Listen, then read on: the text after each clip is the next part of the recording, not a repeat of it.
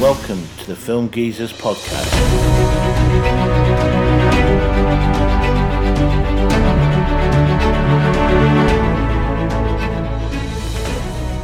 Hello and welcome to the Film Geezers podcast. I'm Robbo. I'm here as always with Cheeto. Hello. And in this episode, we're going to talk about sleeper hit movies or surprise hit movies. So that's movies that were low budget but made a lot of money, or sleeper hits that didn't make a lot of money when they were initially released but made money over time.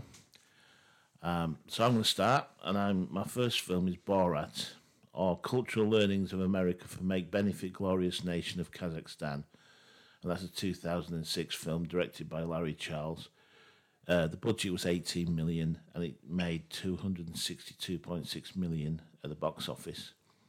Now, Borat made his debut on the Ali G show starring Sacha Baron Cohen. And Borat is one of Cohen's characters. He's a reporter from Kazakhstan, and in character he would naively ask questions that were hugely misogynistic or anti-Semitic. So when they announced that a film would be made, people were a little bit nervous about the turnout, because essentially it's trying to turn a 10-minute sketch into a 90-minute film. Would it translate well? And particularly as it's a British film, a British TV show, would the humour translate? Because that's quite often TV shows that have been made into films don't often work. No. So it was filmed as a mockumentary, and much of the film was unscripted. Vignettes of Borat interviewing and interacting with real-life Americans who actually believe he's a foreigner with an understanding of American customs. So basically, they weren't told that this was a mockumentary. They actually thought it was real. And there's actually a scene where he visits a rodeo and he's allowed to sing the national anthem, and he sings the Kazakhstan national anthem lyrics to the tune of the US national anthem, and it almost caused a riot. People almost lynched him. So that was kind of how the film was structured. There was a lot of controversy surrounding the film prior to and after the film's release. Some of the participants actually spoke out and even sued the creators because they felt that they were being used. And also it was banned in almost all Arab countries as well. As you can imagine, the government of Kazakhstan denounced the film. But it did make $262.6 million at the box office. So it was a surprise huge amount of money. A surprise hit film. That's my first. Right, yeah. No, I love that film, boy. Right, my first is Forrest Gump, and it's weird, this one, because you'd think how could it be a sleeper hit when it made so much money, but there's a couple of reasons why it was a sleeper hit. So Forrest Gump is a 1994 drama film directed by Robert Zemeckis and written by Eric Roth. It is based on the 1986 novel of the same name by Winston Groom. It stars Tom Hanks, Robin Wright, Gary Sinise, Mykelti Williamson and Sally Field. And the story depicts several decades in the life of Forrest Gump, played by Hanks, a slow-witted but kind-hearted man from Alabama who witnesses and unwittingly influences several defining historic events in the 20th century United States. Right. Forrest Gump was made at a budget of $55 million, and it made $683.1 million for a total gross of $628.1 million. And now Paramount Pictures actually marketed Forrest Gump in a way that would make it a sleeper hit. So what I'm trying to say is they planned beforehand to almost make it a sleeper hit. I don't know why they decided to do this. Paramount released sneak previews of the film a couple of weeks prior to the release. This is so potential moviegoers would not feel obliged to see a heavily promoted film. Forrest Gump received decent but not great reviews upon release. 75% of the critics on the review website Rotten Tomatoes gave the film a positive review, while others absolutely panned it. Forrest Gump grossed $24.5 million on its opening weekend in the United States and Canada. Paramount removed the film from release in the United States when its gross hit $300 million in January 1995. This is heavily speculated to do with the film not doing as well up to this point as they'd hoped for. The film was reissued on February 17th, 1995, after the Academy Award nominations were announced. Paramount's plan was simple. If Forrest Gump performed well at the Oscars, then the film would gross even more at the box office. This strategy worked. Forrest Gump won Best Picture, Best Actor in the Leading Role, Best Director, Best Visual Effects, Best Adapted Screenplay, and Best Film Editing at the 67th Academy Awards. The film was nominated for 7 Golden Globe Awards, winning 3 of them. Best Actor, Motion Picture Drama, Best Director, Motion Picture, and Best Motion Picture Drama. The film was also nominated for 6 Saturn Awards and won 2 for the Best Fantasy Film and Best Supporting Actor. Forrest Gump once again hit the box office highs of when it first released. One more reason why it did well is because of home video. Forrest Gump was released on VHS on April 27th, 1995 and on Laserdisc the following day. These are the many reasons why Forrest Gump is considered a sleeper hit, because after this, it made the bulk of its money in its second run as well, and it took, actually, for it to hit, I believe, its overall gross, it took a short amount of time than it to hit its first 200 million. So that's why it's considered a sleeper hit. Right. So, and the film didn't do it as well as they thought they did at the start, so... I remember seeing it in cinemas when it opened. Yeah. And I think people are a little bit confused by the actual title of the film.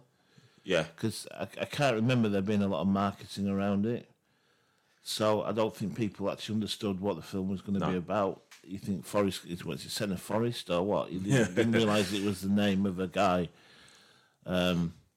So yeah, I think I went in to watch it, not really knowing what to expect, what type of film it was. I don't know why they chose this strategy. I mean, it obviously worked, but you see this a lot with film studios. They take the film off of like the circuit of theatres, and then hope for a good running at the Academy Awards, and then they put it back on based on that. So. That's where it made a lot of its money from. So, I mean, it's considered now. It's considered one of the best films. Yeah, it really is. So, but that just goes to show, doesn't it? That you know, anything can be like some. You look at some of the best films of all time. They were probably panned when they came out, weren't they? So, okay, cool. That's interesting. So my next film is Lost in Translation, which is 2003 sort of romantic comedy, I guess. Directed by Sofia Coppola, and a budget of $4 million, and it had a box office of 118.7 million. And the plot is it's Bill Murray stars as Bob Harris. He's a fading American movie star, and he's having a midlife crisis, and he travels to Tokyo to promote Suntory whiskey. So like a lot of celebrities will do, they'll go off and make adverts in other countries, knowing that they're not going to be shown back in the US. So it's Sofia Coppola, the daughter of Francis Ford Coppola. Yeah, she was actually in Godfather. Yeah, I've heard about that. On that, I've heard about that. Yeah. So there, he befriends another estranged American named Charlotte, a young woman and recent college graduate played by Scarlett Johansson. And they kind of start this. It's not really. You can't really describe it as a romance. It's more because the film explores themes of alienation and disconnection against a backdrop of cultural displacement in Japan. So they kind of feel like they're sort of odd ones out in the Japanese culture. And so they instantly kind of warm to each other, and they start hanging out together. And I suppose you could call it a romance, but obviously there's the massive age difference. Yeah. But when on the face of it, you've got sort of an up and coming Sofia Coppola. I think she'd only ever made one film before this. Bill Murray, who'd not really done a lot up to that point. I mean, and Scarlett Johansson, who was still in the early part of her career, and it really wasn't a group that got many people excited about the film.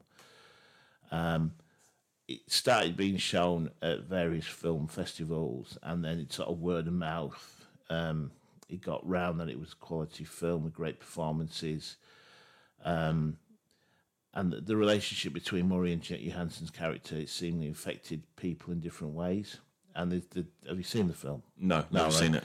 There's a scene at the end where they're going their own ways, and Murray kisses Johansson, and he whispers something in her ear, which is never revealed. So that's kind of a point of discussion as well.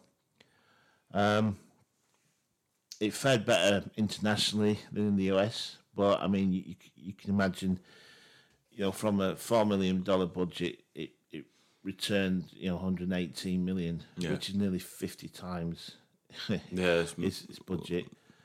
So it opened in 23 theatres in major cities, including New York, Los Angeles, and San Francisco. And then after that success, it was expanded the next week to 183 theatres. So yeah, it's a good film. It's well worth watching if you haven't already seen it, and definitely a surprise hit. Just on that budget alone, you can see now compared how much it made. So, right, my next one is Halloween, and Halloween is a 1978 independent slasher film directed and scored by John Carpenter, co-written with producer Deborah Hill and starring Donald Pleasance and Jamie Lee Curtis in her film debut. The plot tells about a mental patient who was committed to a sanitarium for murdering his babysitting teenage sister on Halloween night when he was 6 years old. 15 years later, he escapes and returns to his hometown, where he stalks a female babysitter and her friends, while under pursuit from his psychiatrist. And now, Halloween was made on a budget of $300,000 around there, which is absolutely nothing, and it made $70 million for a total gross of $69.7 million, which was, at the time, for a long time, it held the highest grossing independent film of all time. It held that bracket for quite a few number of years. Halloween premiered on October 25th, 1978 in downtown Kansas City, Missouri, at the MC Empire Theatre. Regional distribution in the Philadelphia and New York metropolitan areas was acquired by Aquarius Releasing.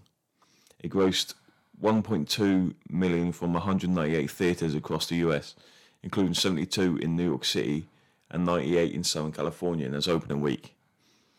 The film grossed $47 million in the United States and an additional $23 million internationally, making the theatrical total $70 million. Making it one of the most successful independent films of all time. Upon its release, Halloween performed well with little advertising, relying mostly on word of mouth, but many critics seemed uninterested or dismissive of the film. It's very simple why Halloween is considered a sleeper hit. One of the reasons is these reviews help people keep out of the cinema. Pair this with a complete production of unknowns, the only personal note was Donald Pleasance. Plus it was released in a relatively smaller number of theatres. None of these helped the box office returns. As it turns out though, Halloween is another film in the long list of films panned by critics but loved by audiences. As more and more people saw it, word spread, eventually putting Halloween into the limelight. It almost became the movie to see in 1978. It became the movie. Although some of the factors previously mentioned are the reasons that it only grossed 78 million. Today it's considered a classic and one of the best horror movies ever made. So, yeah, it gets shown every Halloween. Doesn't it? Once again, it's word of mouth is a strong thing, and this is the reason why you shouldn't always listen to critics, because there's so many films where they've been absolutely panned by critics and loved by audiences, and there's loads of films where audiences don't like but critics love. So, and then later on, critics have to reevaluate the film, and actually, then they actually like it. Well, I saw an article with the Forrest Gump thing. Yeah, they basically said that they were completely wrong and everything. So they do change. I know Halloween was ultra low budget, wasn't it? They had to film it in California. And it's supposed to be in Haddonfield in Illinois. And so I think they had to bring in leaves, didn't they? Yeah, in a bag. Yeah, because they chuck them out in a scene, pick them up again, and then. Yeah, because obviously the leaves in California, the trees didn't show their leaves. No. We're talking ultra low budget, like people, because it's such a big movie. People think it had this huge, but when it didn't, it had $300,000. It had less than $1 million, which is just mental. And the mask, they had to make themselves out of a Captain Kirk mask, didn't they? Yeah, it was a $2 Captain Kirk mask from the costume shop down the road, and they just painted it and tousled the hair up, and it was like I don't know how this film worked, because that's everything going against it, but I think just the simplicity of this film made it work. So because there's a scene in there where they're walking past a hedge and you see smoke come out the back of it. That's John Carpenter smoking. So whether they didn't have the budget to reshoot that scene or whatever. It's just Had to keep it in. Yeah. But yeah, it's Well, obviously, I think having Donald Pleasance as well, having a marquee name does sometimes help to sell it. But what happens as well is it's a really good film. Yeah. Like I said, it's considered an absolute classic, isn't it? I know it's kind of the first of considered like the first of like the slasher genre of horror film, and maybe at the time critics didn't like that. It takes time to settle into. This is the thing. It took ages for it to actually people start coming to the cinema, because, like I said, the only person of note was Donald Pleasance, and when widespread of the people that actually went to see this film, that's when people started going to see this film, and it made a boatload of money after people actually started seeing the film. So it makes sense.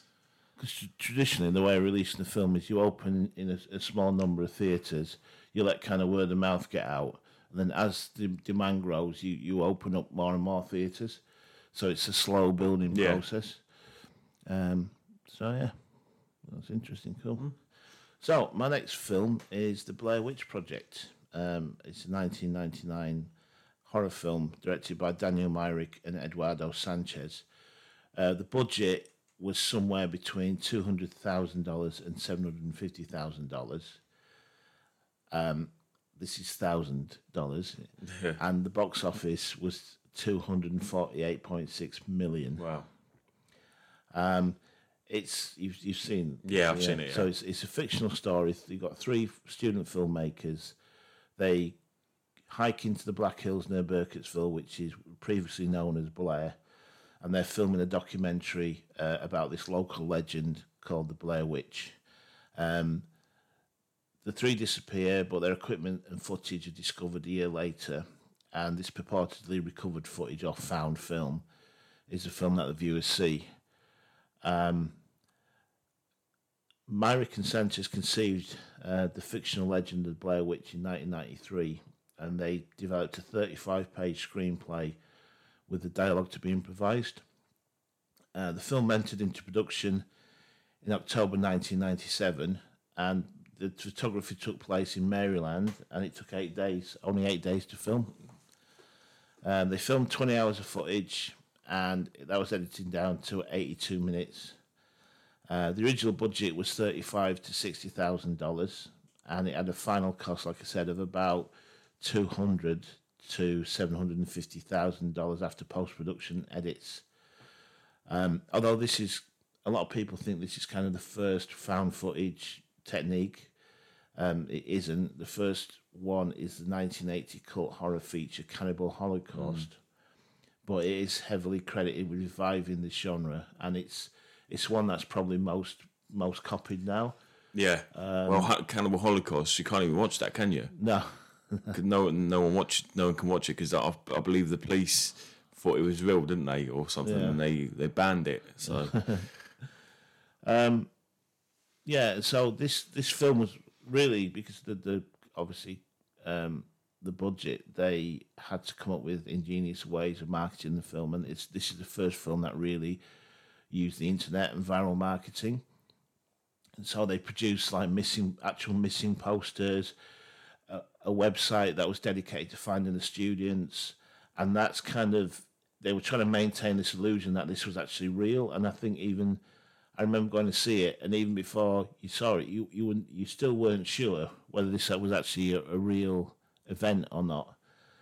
And they actually came up with 2 days before the opening, there was a documentary was broadcast on the Sci-Fi Channel called The Curse of the Blair Witch, and it presents the legend as real, complete with manufactured newspaper articles, newsreels, television news reports, and staged interviews. So it was made as an actual documentary. So that would lend credence to the actual film being real. And I thought it was, it's really smart the way that they did it. I watched it when I was younger, and I thought it was real. So I mean, it's well shot. Like I say, it's because it was kind of the first real found footage film, you were never quite sure were you that No. that it wasn't real. Yeah. But yeah, it's to make. I mean, it spawned a lot of copies.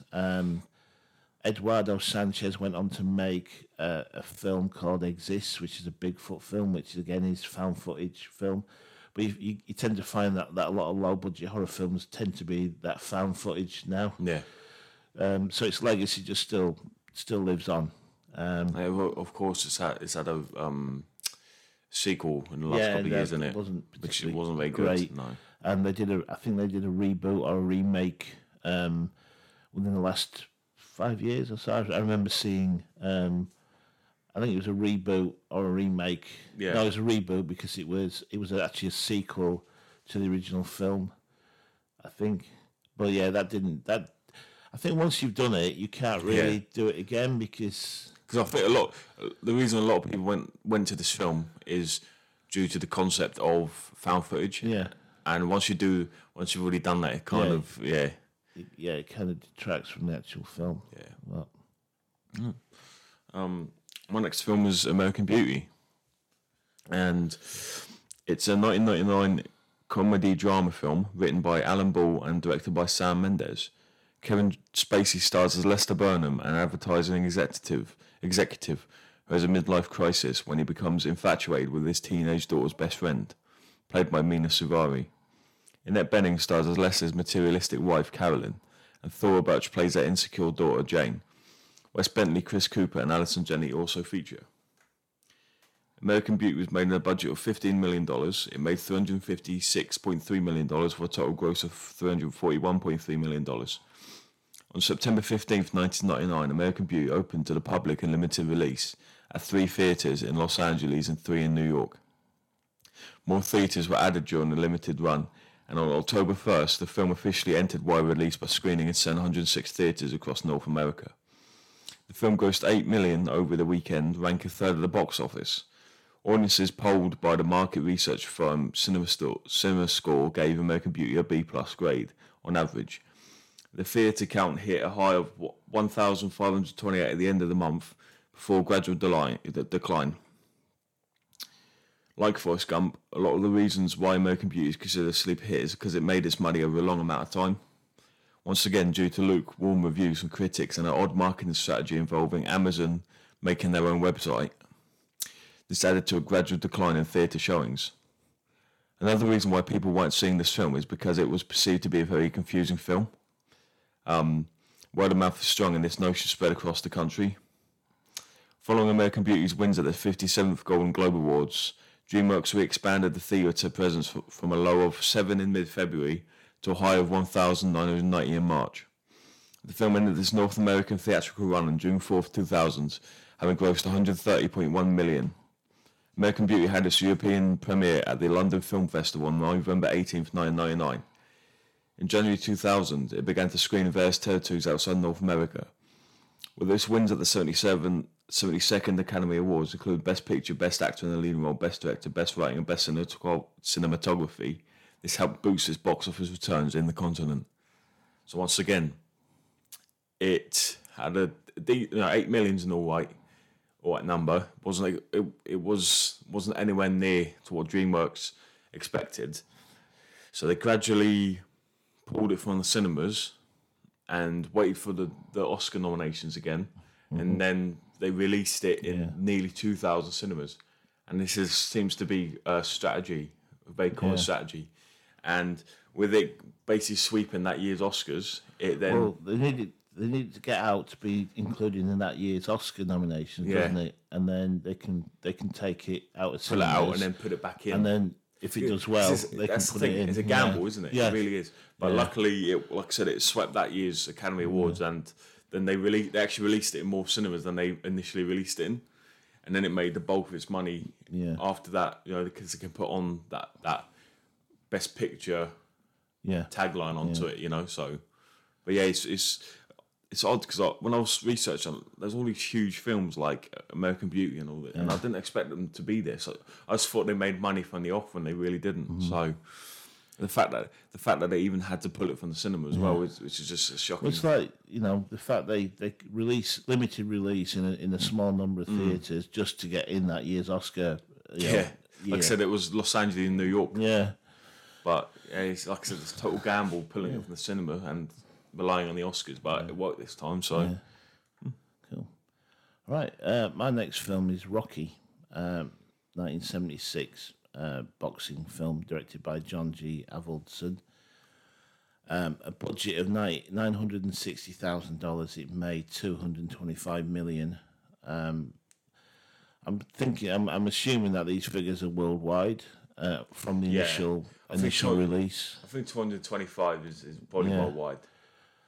Because back then, films would generally get released in the US first, and then would be released, the rest of the world afterwards. I think the reason why is it due to pirating. They don't do it anymore. Due to piracy, they tend to have a release at the same time now.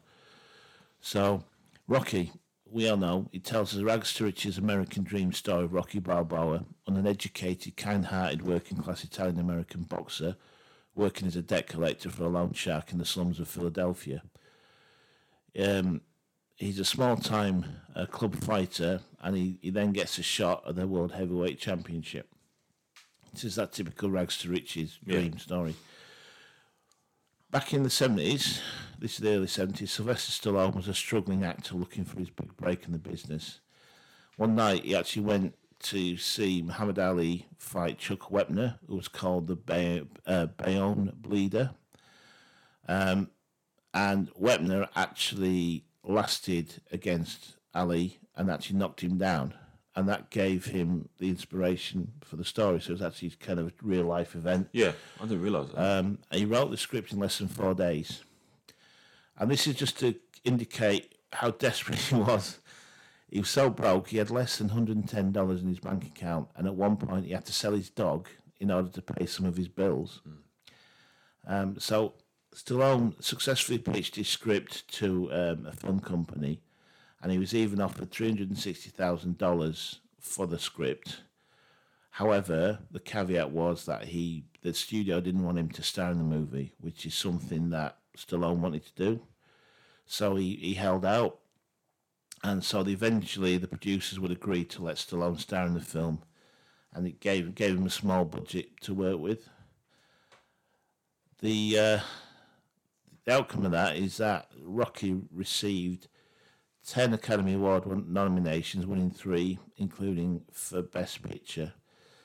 And critics consider Rocky one of the greatest sports films ever made. And the AFI ranked it as the second best in the genre behind Raging Bull. So that really is, obviously it spawned 5 sequels. 4 sequels and then a later sequel. Reboot of the... Yeah, which is kind of a reboot. And then the Creed as well is considered part of the Rocky franchise. But, and this is the thing, I know people might find this hard to get their head around, but Sylvester Stallone wasn't well known at all, was he? He was basically I hate to be in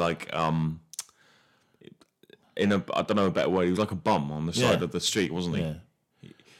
He lived in a tent, I believe, or something like that, and he was like Robbo said, he had $110. By the way, he did. For all you wondering, he did buy his dog back after that, didn't he? He did. Yeah. That was the first thing he bought, wasn't it? Yeah. So don't worry about that. He got his dog back, but it's hard to believe that he looking back, that he wasn't like a big star like he is now. And it's funny how a lot of just fate, I guess, does intervene. And in fact, he wrote the script in 4 days as well. He must have really had the idea of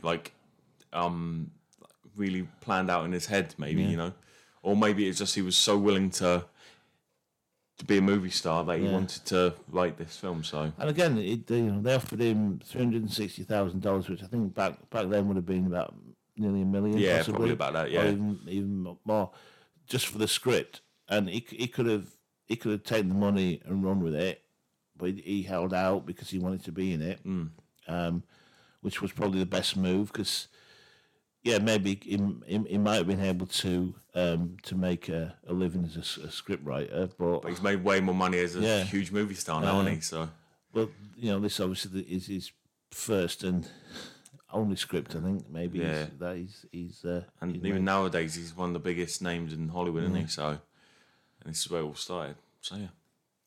Right, my next film is Scream. Scream is a 1996 American meta slasher film directed by Wes Craven and written by Kevin Williamson. The film stars David Arquette, Neve Campbell, Courtney Cox, Matthew Lillard, Rose McGowan, and Skeet Ulrich and Drew Barrymore. Released on December 20th, it follows the character of Sidney Prescott, played by Campbell, a high school student in the fictional town of Woodsboro, California, who becomes the target of a mysterious killer in a Halloween costume known as Ghostface. And now Scream was made in a budget of $15 million. It made $173 million for a total gross of $158 million. Scream held its premiere on December 18th, 1996 at the AMC Avgo Theatre in Westwood, Los Angeles, California. Bob Weinstein ordered that the film be released on December 20th, 1996, a date others were critical of as it was the Christmas period where seasonal and family films were more prevalent. Weinstein argued this fact was in the film's favour as it meant that horror fans and teenagers had nothing interested to watch during the December period, only Christmas films. When Scream's first weekend takings amounted to only $6 million, it was considered that this release date gamble had failed. But the following week, takings did not drop, but increased and continued to increase in the following weeks, leading to a total US gross of over $100 million and high critical praise.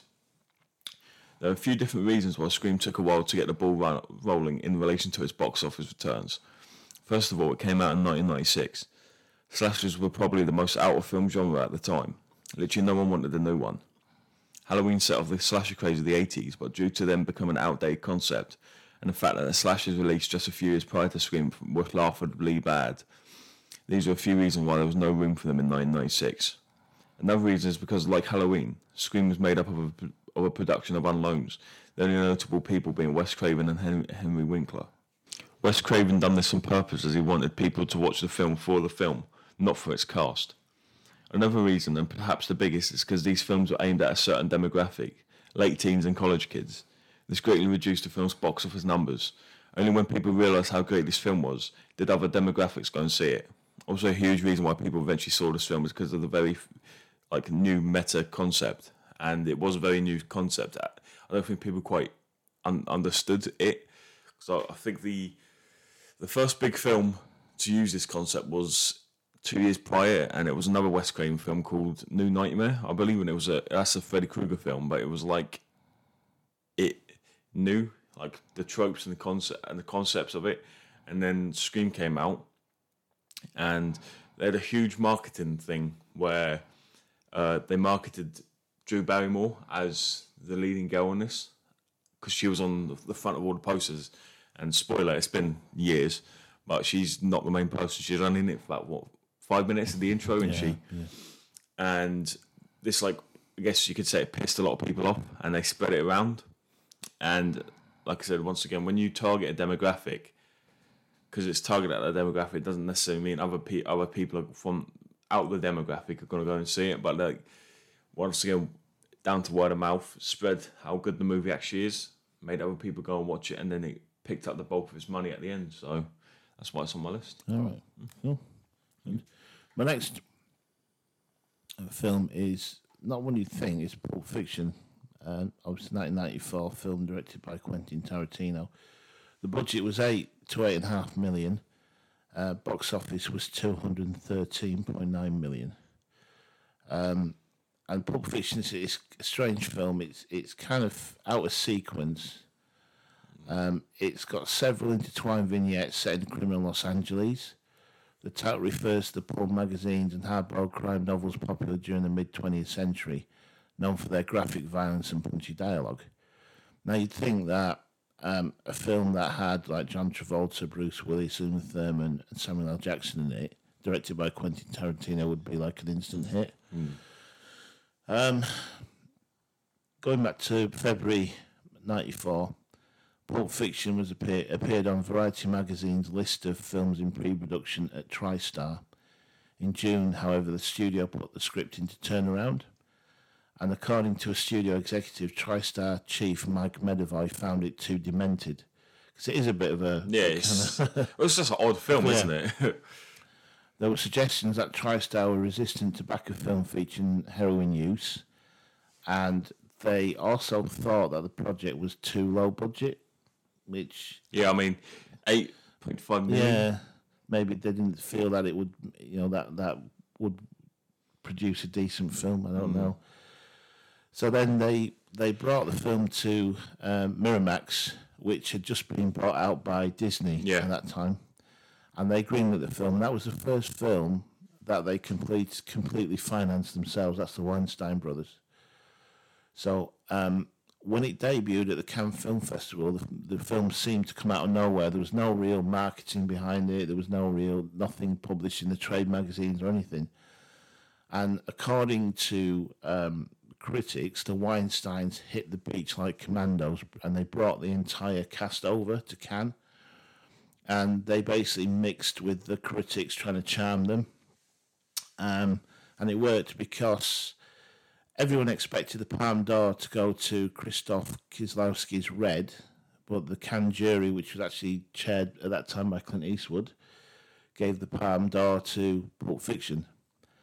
And off the back of that, it actually opened in the 1,100 theatres, which is unusual because with sort of indie films, they normally open in a small number of theatres. And they go to where the demand is, and they roll out as word of mouth spreads, doesn't it? Spreads.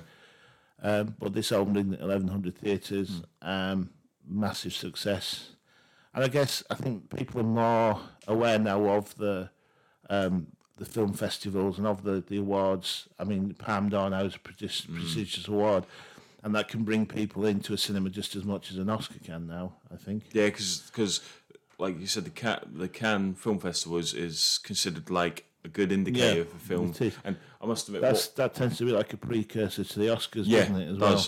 Yeah. And this thing, what Pulp Fiction did for indie films, that they weren't just like spat on now. That people took note of it. And it changed how we look at them. So, but really good film.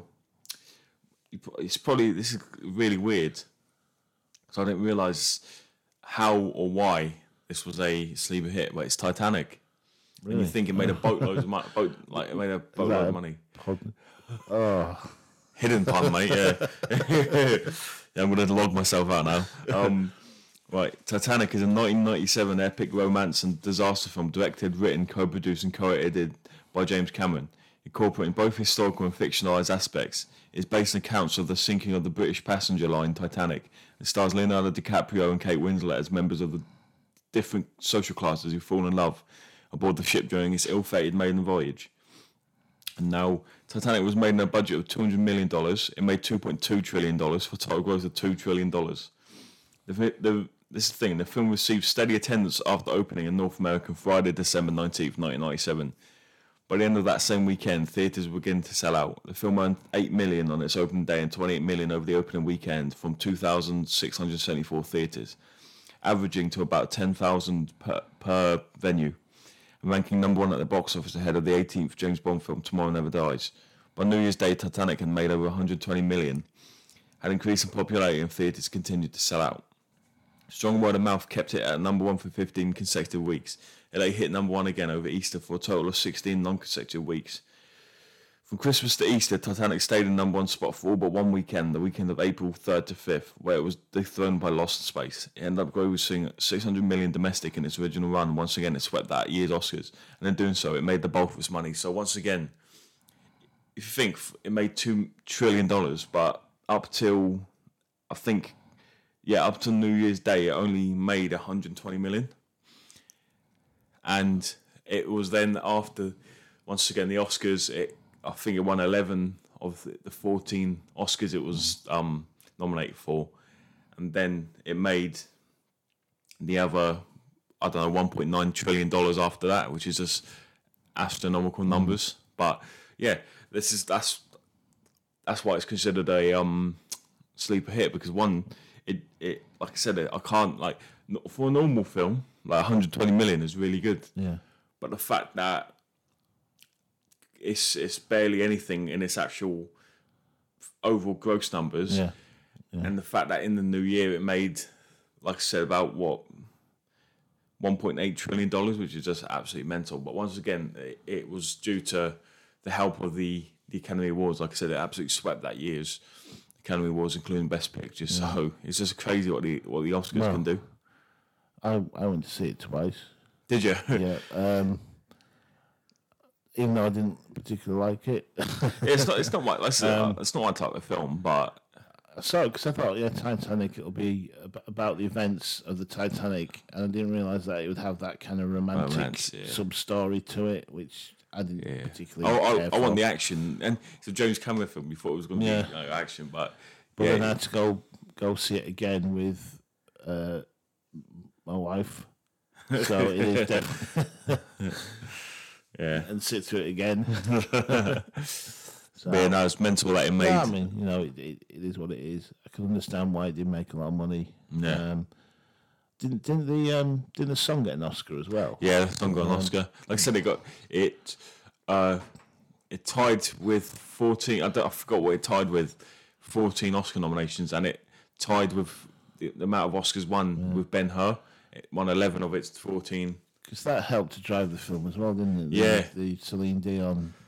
Oh yeah. It was huge, wasn't it? And I just still can't get even nowadays when films are expected to hit the billion mark, I still can't get over how much money this film made in such a small amount of time. It's just mental. But like you say, it's about context. If you're funding a film and it's costing like nowadays, it's 200 million sometimes. You need to make obviously at least half a billion just to be moderately successful. In 1997, this film was made on 200 million, which is, like I said, that's not round average. It's quite a few films nowadays would be on 200 million, but when you take a film like Lost in Translation, for example, which I got the math wrong from, I'm sorry, budget of 4 million, it made 120. That's 30 times. So a film that is 100 million would have to make 30 trillion to be that to be that successful. So it's everything about context. So it's quite when you put it in context, it's quite easy to see that it is a sleeper hit, but it's just when it made that much. It's so odd because it's almost like it stayed in the limelight for so long because like it made 28 million. Sorry, 30 billion, not 30 trillion. Yeah, it made 28 million on its opening weekend, which is I think that was just under Jurassic Park's level, and then it stayed in the limelight, but it just wasn't making as much money as they expected. And this is the thing: they made 120 million by the new year, but that still didn't get its budget back, did it? So that would still be considered a failure. The opening weekend tends to be the most important thing for judging how successful it's going to be. And how many other theatres to show it in. I mean, there are films that have had a really strong opening weekend, but then just fizzled out.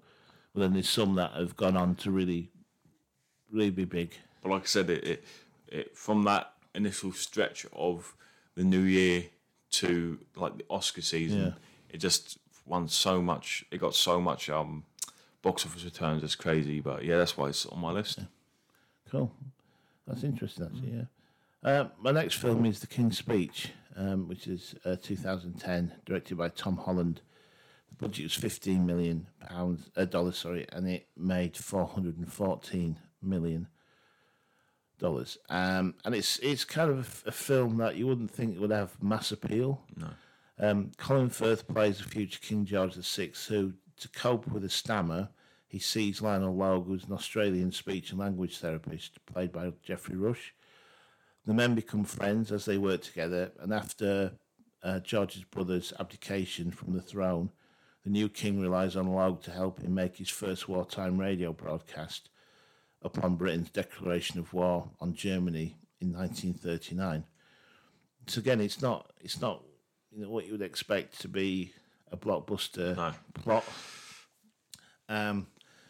Plus, you've got the director Tom Holland, who actually came from TV. He was most known for directing the British soap opera EastEnders, and the only film that he'd made before that was The Damned United, which is about Brian Clough's tenure as Leeds United manager in the 70s. Yeah. There's a scene in the film where there's a minute-long scene where Logue encourages the king to shout profanities, which he could do without a stammer. And that led to the British Board of Film Classification giving it a 15 certificate. So that obviously limited its audience then. Hooper criticised the decision, questioning how the board could certify the film 15 for bad language but allow films such as Salt and Casino Royale to have a 12A rating despite graphic torture scenes. And following this, the board lowered the rating to 12A, so that allowed children 12 and under to see the film if they're accompanied by an adult. Hooper levelled the same criticism at the Motion Picture Association of America, which gave the film an R rating, preventing anyone under the age of 17 from seeing the film without an adult. And Miramax actually considered recutting the film to get a lower certificate, or even bleeping out the swear words. But Hooper resisted this. The problem was that people loved this film, but they loved it only after they heard that other people had loved it. So it was pretty much, word of mouth. The opening weekend, despite a limited release almost a month prior, it could only manage 11th place in the US domestic box office with 4 million, which is pretty disappointing. But as often is the case, when people get talking, and obviously the controversy over this classification, does help as well. Yeah. The audience figures started to increase, and obviously that post-Oscar bump that you get, because it won. Colin Firth won an Oscar for Best Actor. It also won Best Picture, and so it helped to reverse. Because normally a film opens and then it's kind of declines, but then the Oscars helped to get it over that bump and start an upward trajectory. Trajectory again. And it spent a total of 10 weeks in the top 10 after that. But this is the thing. They may at the time have thought that the 15 certification would have done it harm. Yeah. But the fact that there was all this drama going on around this film, people then want to see it, don't they? They want to see what... There's a lot of films that have had controversy around them, and that adds to people wanting to see it. Because that's the thing. Any little bit of drama surrounding a film, it's going to make people want to go and see it, doesn't it? So it actually maybe helped it in its one. But that's one of those that was really helped by word of mouth, because people liked it, but they waited for other people to see it and then tell them that it was good. And then they go and see it. And they go and see it. Start off that chain reaction. And then, obviously, with the Oscars, then that gave it a little increase as well. I didn't realise it won Best Picture. I knew he won, Colin Firth won Best Actor, but I didn't realise it won Best Picture. So, that's obviously going to put people back into the cinema to watch it, isn't it? But it was sort of a very British film with a very British story, and it was a risk because, obviously, how would that be received? I know sort of Americans tend to love royalty in that, but would that, and if it's released alongside other films that... Yeah, like I said, it's not the most exciting plot as in terms of, and like you said, it's got like a dark filter on it. It's just very very British, but maybe that helped it as well. You never know. But it's got that feel good factor as well, which does help. Yeah, and it's a good film as well. So, right, my next film was Casino Royale. Casino Royale was a 2006 spy film, the 21st in the Eon Productions James Bond series, and a third screen adaptation of Ian Fleming's 1953 novel of the same name. Directed by Martin Campbell and written by Neil Purvis, Robert Wade and Paul Haggis, it is the first film to star Daniel Craig as the fictional MI6 agent James Bond. Casino Royale takes place at the beginning of Bond's career as Agent 007, as he is earning his license to kill. The plot has Bond on an assignment to bankrupt terrorist financier Le Chiffre in a high-stakes poker game at the Casino Royale in Montenegro. Bond falls in love with Vesper Lind, a Treasury employee assigned to provide the money he needs for the game. And now Casino Royale was made on a budget of $150 million. It made $616.5 million for total grosses $465.2 million. Casino Royale premiered at the Odeon Leicester Square on 14th of November 2006. It received an overwhelmingly positive critical response, with reviewers highlighting Craig's reinvention of the character and the film's departure from the tropes of previous Bond films. The reason why Casino Royale is considered a sleeper hit is because it once again made its money over a stretched period of time. In the UK and mainland Europe, it was a critical and financial success, becoming one of the highest earning films ever on the continent. While it made $40 million in its opening day weekend in the US, it was only shown on some 350 cinemas across the country. This was due to the success of Happy Feet coming out. Once word of mouth spread about the film, more people went to see it. This high demand caused more cinemas to show it, and therefore it made the bulk of its money. I find it really odd, because even in the US, the reviews were overwhelmingly positive. Happy Feet had its time, but in the long run, Casino Royale won the battle. So it's another thing where it's going against another film, and of course, Totally different film. yeah, it's odd. Like I think the reason why is because kids, obviously they're going to go see Happy Feet. Parents, they're going to take their kids to Happy Feet. You're not going to take it to a James Bond film, but then when people saw these reviews, I mean, James Bond will always be big. I think it was James. I think that film was a 12A. So parents, I mean, you will get parents who love James Bond who'll take their kids along. I think. Yeah. So yeah. So, but like I said, it was for that summer. It was the case of two huge films going against each other, and even though Happy Feet, in the short term, was more successful, in the long run, Casino Royale made its money back and then some, and it made a decent profit. For 450 million, which was lows at the time. It made a decent profit. It still probably could have made more, but yeah, a lot of it was down to its success in Europe as well. So in Europe, it was absolutely huge. It was the number one film, but in America, it took a decent while. But yeah, it inevitably won. It beat Happy Feet and became the biggest film of 2006. So. Yeah. Okay, so this is my penultimate one, and it's hard to believe that this film was a surprise hit, and that's Jaws. Yeah. The 1975, I guess you'd describe it as horror film now. Yeah. Directed by Steven Spielberg. Had a budget of $9 million, and it made $472 million at the box office. By now we should all know the story of Jaws. It's a great white shark stakes a claim off of Amity Island, killing several bathers. This prompts the police chief, Martin Brody, to hunt it down with the help of a marine biologist, Matt Hooper, and a professional shark hunter, Quint. So Richard Zanuck, David Brown, they were producers at Universal Studios. They actually purchased the right to the book, to Peter Benchley's book, Jaws, in 1973 for $175,000. And this was before the book was even published, so it's one of those, again. Yeah, happens quite a Yeah. They initially considered John Sturges to direct it, so he did Magnificent Seven, Great Escape.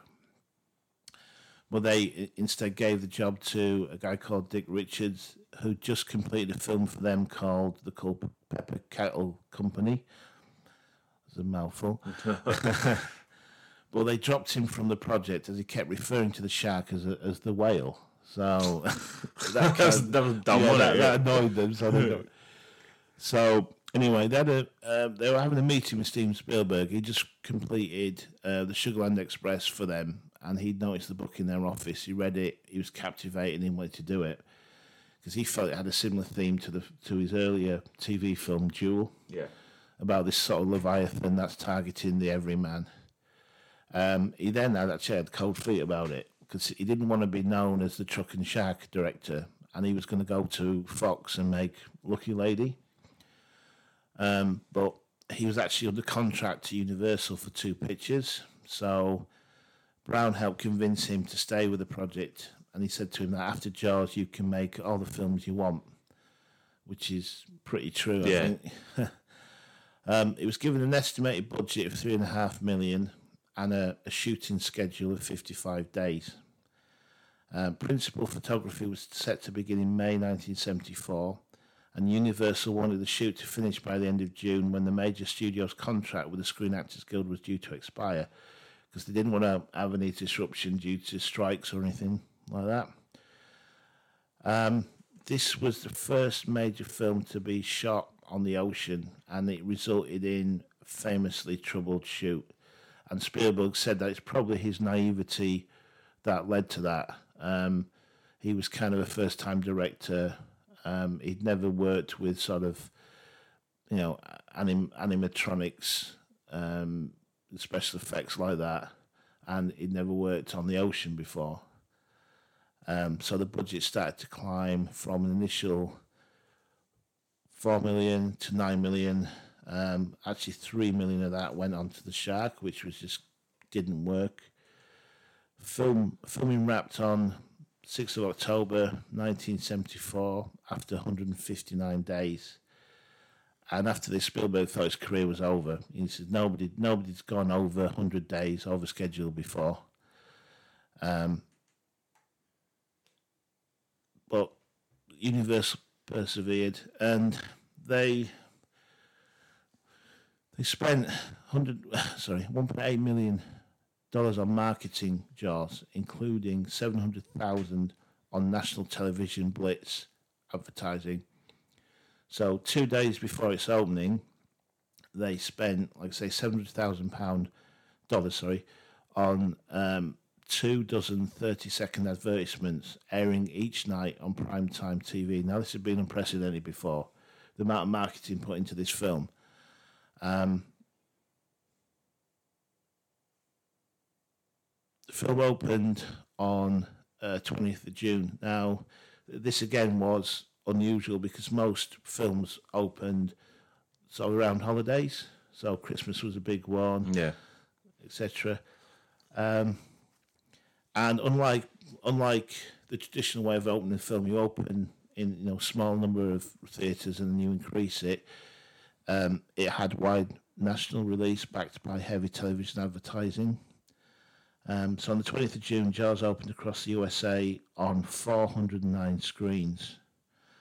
It made $7 million in its opening weekend, $21 million in its first week, which easily recouped its production costs. And a lot of people put it down to the timing of the release. This showed studios that there was more money to be made during the summer than other times of the year. So this actually created that summer movie season, and this was considered the first summer blockbuster. Yeah, and they did a lot to help this, didn't it? Yeah. So traditionally, you'll find a lot of big films will get released around that end of June. That sort of week, 20th, 5th June, and that is now like the summer blockbuster season. So if you think, when you release it on the holiday times, it's cold, people don't want to go out, they want to spend time with their family, and just summertime has a much bigger window for people to go out and see it, and they want to go I out. reckon you've got kids who are on holiday from school, they're bored, so they go to the cinema. You've got people who want to get out of the sun, go to the cinema. Yeah, so people tend to have a lot more time off around summertime. So and it's hard to believe now that it was a doubt, and I mean, given initially a $4 million budget, it was really nothing at all back then. I just don't get how people can make a film like that much. First off, you got to pay the stars. Yeah.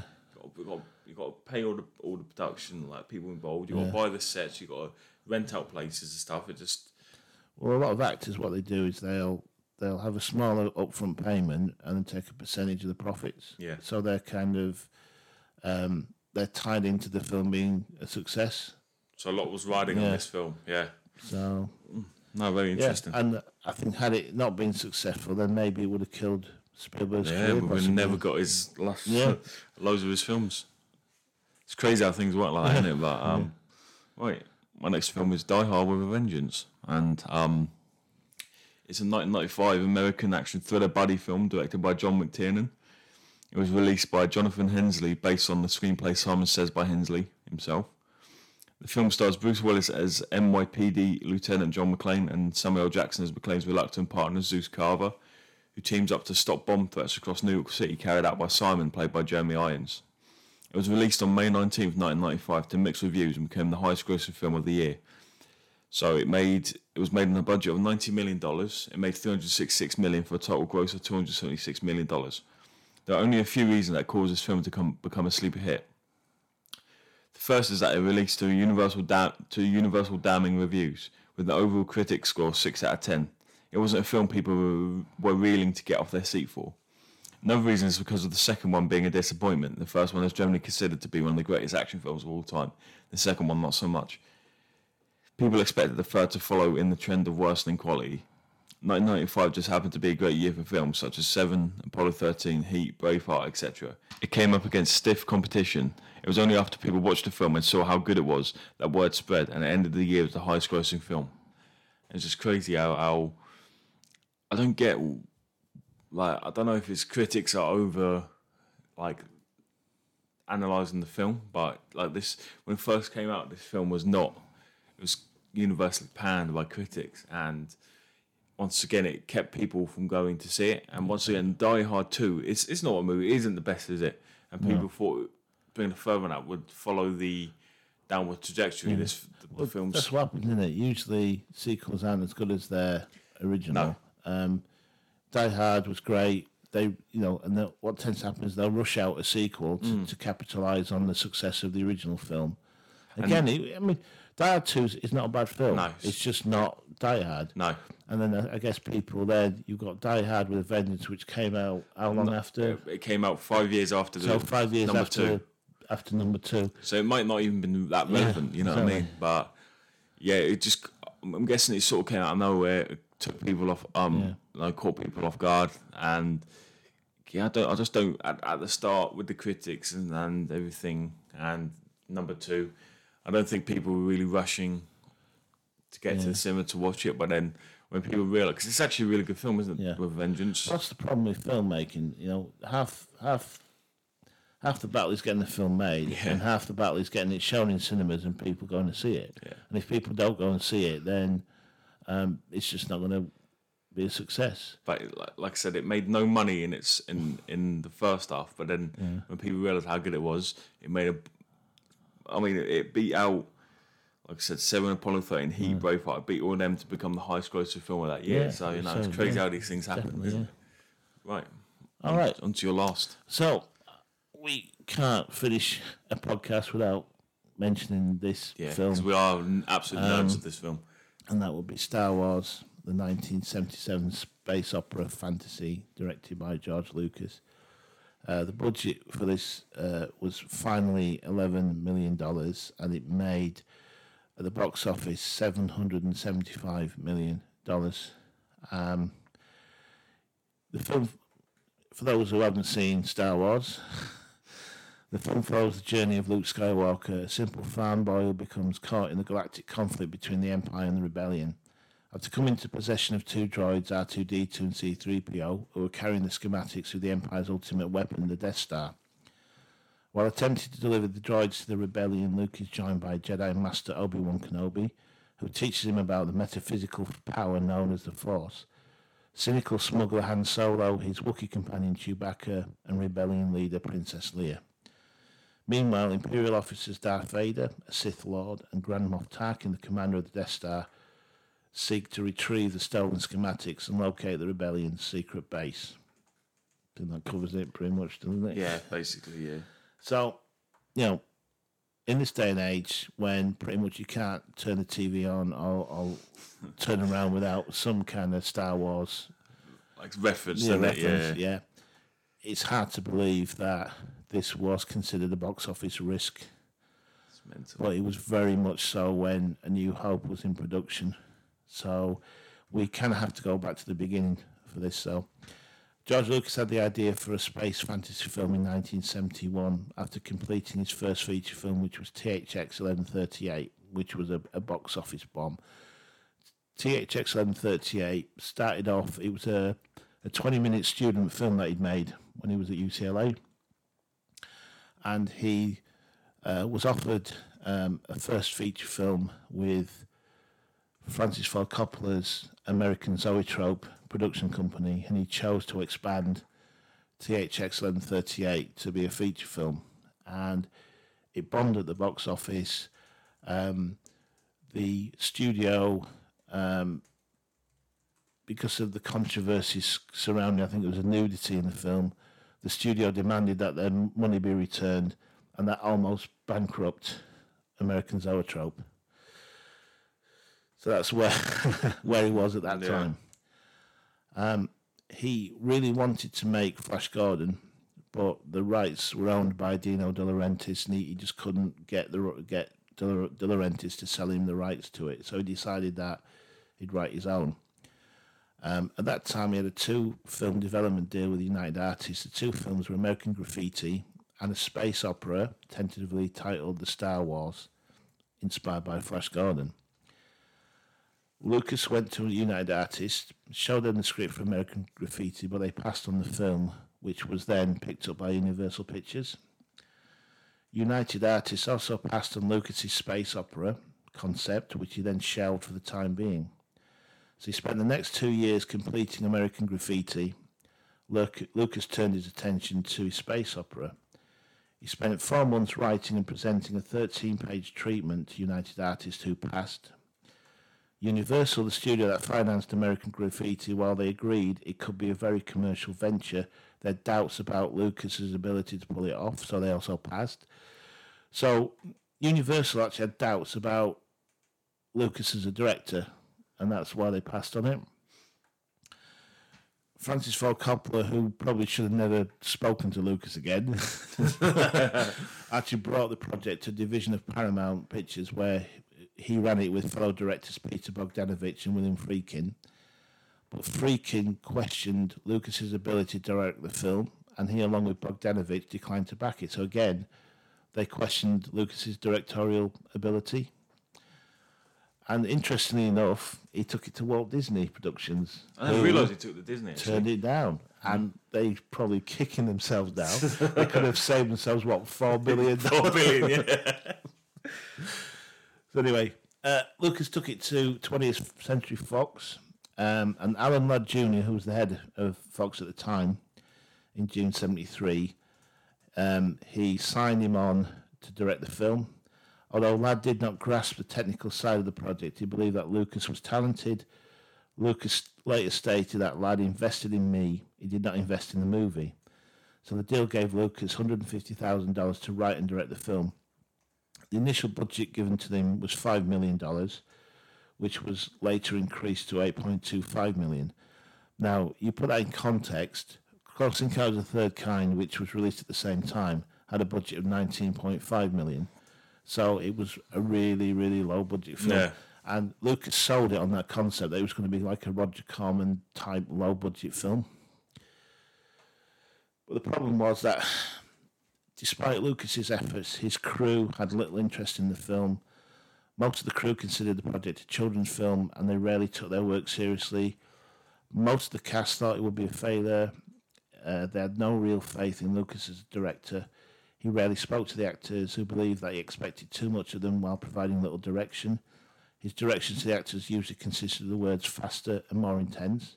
Yep. He was described as very much a loner, very shy, didn't like large groups of people, didn't like working with a large crew, didn't like working with a lot of actors, so you kind of think it's an odd profession to go into.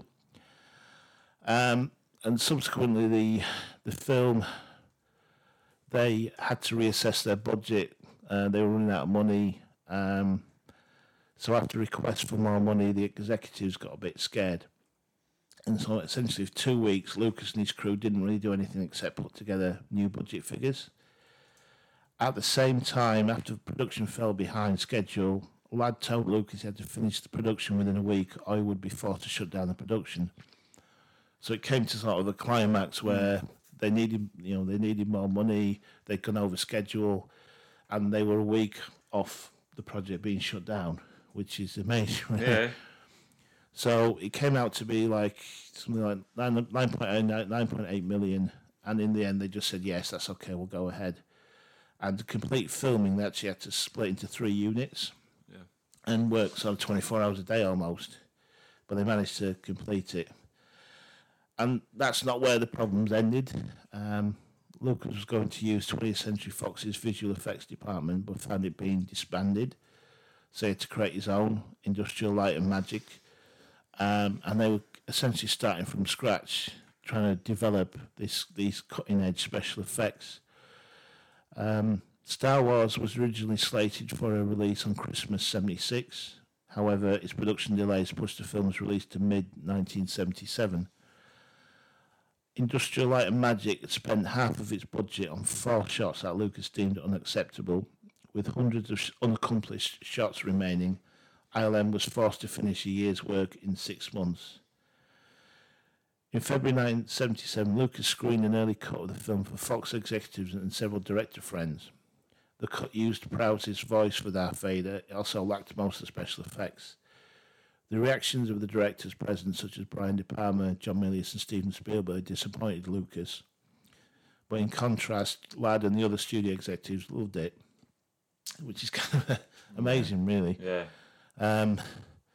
The original crawl text, when they saw it, they said, "Oh, it's too long. It doesn't make any sense." So actually, Brian De Palma reworked that for Lucas. So you could say that Star Wars isn't really Lucas's film. It's almost like a group. Yeah, and a lot of his director project. friends gave their own input. And, Yeah. and so they all had some input into it. Wasn't as also well. like Ron Howard on set as well, wasn't he? I think he visited the set. Yeah. But yeah, it's odd that his friends and other film people didn't like it, but the actual executives loved it. The budget had now climbed to $11 million. Yeah. They were worried that Star Wars would be beaten out by other summer films, such as Smokey and the Bandit.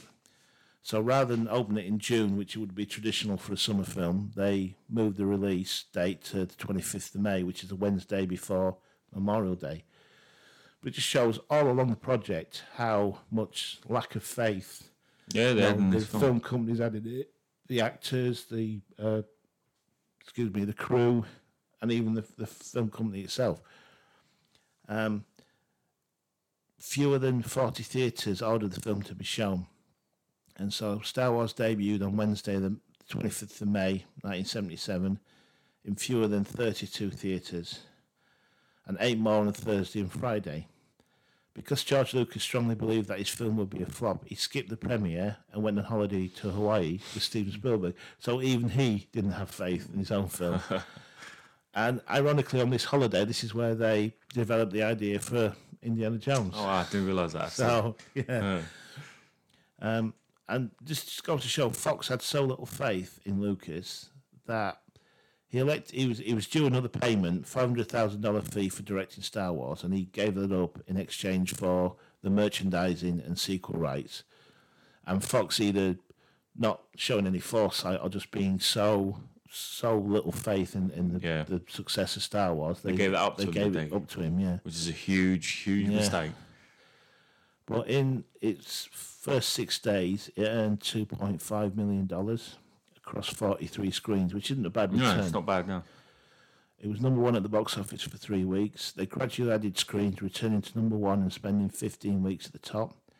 It earned $220 million in its initial theatrical run, and 6 months into its release, it had overtaken Jaws as the highest earning film in North America. So that's pretty bizarre when you think Mental about that just the amount of things that went against this film. But the fact is that they've said, a lot of them said, we don't have faith in you as a director. We don't think you're a very good director, which personally I don't think he is. But, I think he kind of looked out. Yeah, 100%. Yeah. But again, it's maybe just he caught the public imagination at the right time. Well, we always say all the time where the 70s was filled with disaster flicks and really depressing movies. You had films about the dystopian future, and it was all negative. And the thing is that was the concept of THX 1138 was a futuristic negative film. Yeah. And so he made. That's probably why he wanted to make like a campy Flash Gordon sort of film. Just a little bit more upbeat, more humour in it as well. A bit more came at the positive right as time, well. didn't it? Yeah. This thing, maybe had Star Wars come out nowadays, it might have been panned. You never know. It just came out at the right time, right place, right Back time. then they said, science fiction is dead, and he's trying to explain, it's not really science fiction, it's more of a fantasy kind of space opera. But yeah, it's bizarre to think that against all the odds, that is And it made so the much one money. film that had everything against it that just made so much money. Yeah. Well, it's after inflation, it's still, I believe, the highest grossing film of all time. So Yeah. And just the spin-off and the merchandise. I mean, the merchandise alone is worth billions. this is the thing. The merchandise has actually made more money. They've made more money off the merchandise than they have the films. Yeah. So it was just goes to show that Fox were wrong to not have so little faith and give the sequel rights to George Lucas. But very interesting. And there's, like I said, I like to think of myself as a Star Wars buff, but I didn't. There's a few things in there I didn't And realise. there's so much more as well. I could have gone on and on and on and on. Yeah, we and can on talk for for ages about hours Star Wars, the problems that they had and things like that. But no, You can tell what both our favourite film franchises, can't you? Right, my last film was Iron Man. And Iron Man is a 2008 American superhero film based on the Marvel Comics character of the same name. Produced by Marvel Studios and distributed by Paramount Pictures, it is the first film in the Marvel Cinematic Universe, better known as the MCU. Directed by Jon Favreau from a screenplay by the writing teams of Mark Ferguson, Hawk Otsby, and the Art Markham and Matt Holloway. The film stars Robert Downey Jr. as Tony Stark and Iron Man, alongside Terrence Howard, Jeff Bridges, Sean Toob, I think that's how you say his name, and Gwyneth Paltrow. In the film, following his escape from captivity by a terrorist group, world-famous industrialist and master engineer Tony Stark builds a mechanized suit of armor and becomes a superhero Iron Man. It was made on a budget of $140 million. It made $585.8 million for a total gross of $448 million. Iron Man premiered in Sydney on April 14, 2008, and was released in the United States on May 2nd as the first film in Phase 1 of the MCU. Now, there's quite a few different reasons why this film was considered a sleeper hit and why it wasn't this huge, nowadays it's any superhero film. We're in the age of superhero films, aren't we, really? Definitely, yeah. And they easily go into the billions, but it really didn't make that much money in its first initial run. There's many reasons for this. Marvel films before this, for example, like the Fantastic Four 1 and 2, were critically panned and are considered to be some of the worst superhero films and just films in general ever made. And maybe people thought that this was going to follow the same tropes and be a huge disappointment like the previous films. Like I said, Marvel was always known as more of the campy side of superhero movies, where DC. So I was just to say, wasn't Iron Man sort of surprise for people because he wasn't a major character in the comic books? So, like celebrities, there's a tier system to superheroes, and tier A superheroes like Batman, Superman, and Spider-Man, and Iron Man. All of them are now considered A because they're huge, but back then, because you think this is what 13 years ago, back then Iron Man was maybe considered a C tier or B tier. He was not famous in the slightest compared to Spider-Man, Superman, Batman, and it was a very odd decision for them to. I still don't even know why they decided to go with Iron Man. Maybe because he's the leader of the Avengers, but that was a very weird choice. People would have thought. I mean, they couldn't get Spider-Man because they didn't hold the rights to him. Sony did. Sony, wasn't it? Yeah. But you think they start off with I don't know, Captain America or something like that, but maybe he was just Thor. But Iron Man was definitely nowhere near the. And or even Hulk. I know they've had. Well, perhaps it's the fact that they Iron Man hasn't had any previous films. It only had a TV film, and it looked ridiculous. It looked like something out of Doctor Who. Spider-Man is a well-known character, had lots of films. Like the Tobey Maguire ones are huge. Hulk has had a few films, so maybe they wanted to maybe start with. It could have been maybe, possibly. But obviously they've done it right. Yeah, but like I said, it was coming off a long list of quite bad Marvel films.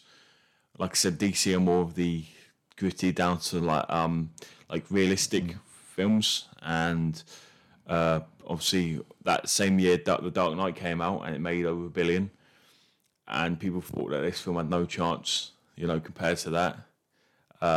Another one is Robert Downey Jr. himself, the cast of him. I mean, even back then he was a huge name. He was an A-list celebrity for years, but obviously his past, like problems, Personal issues. personal issues off screen, caused him to maybe not at that time reach the heights you'd think he would.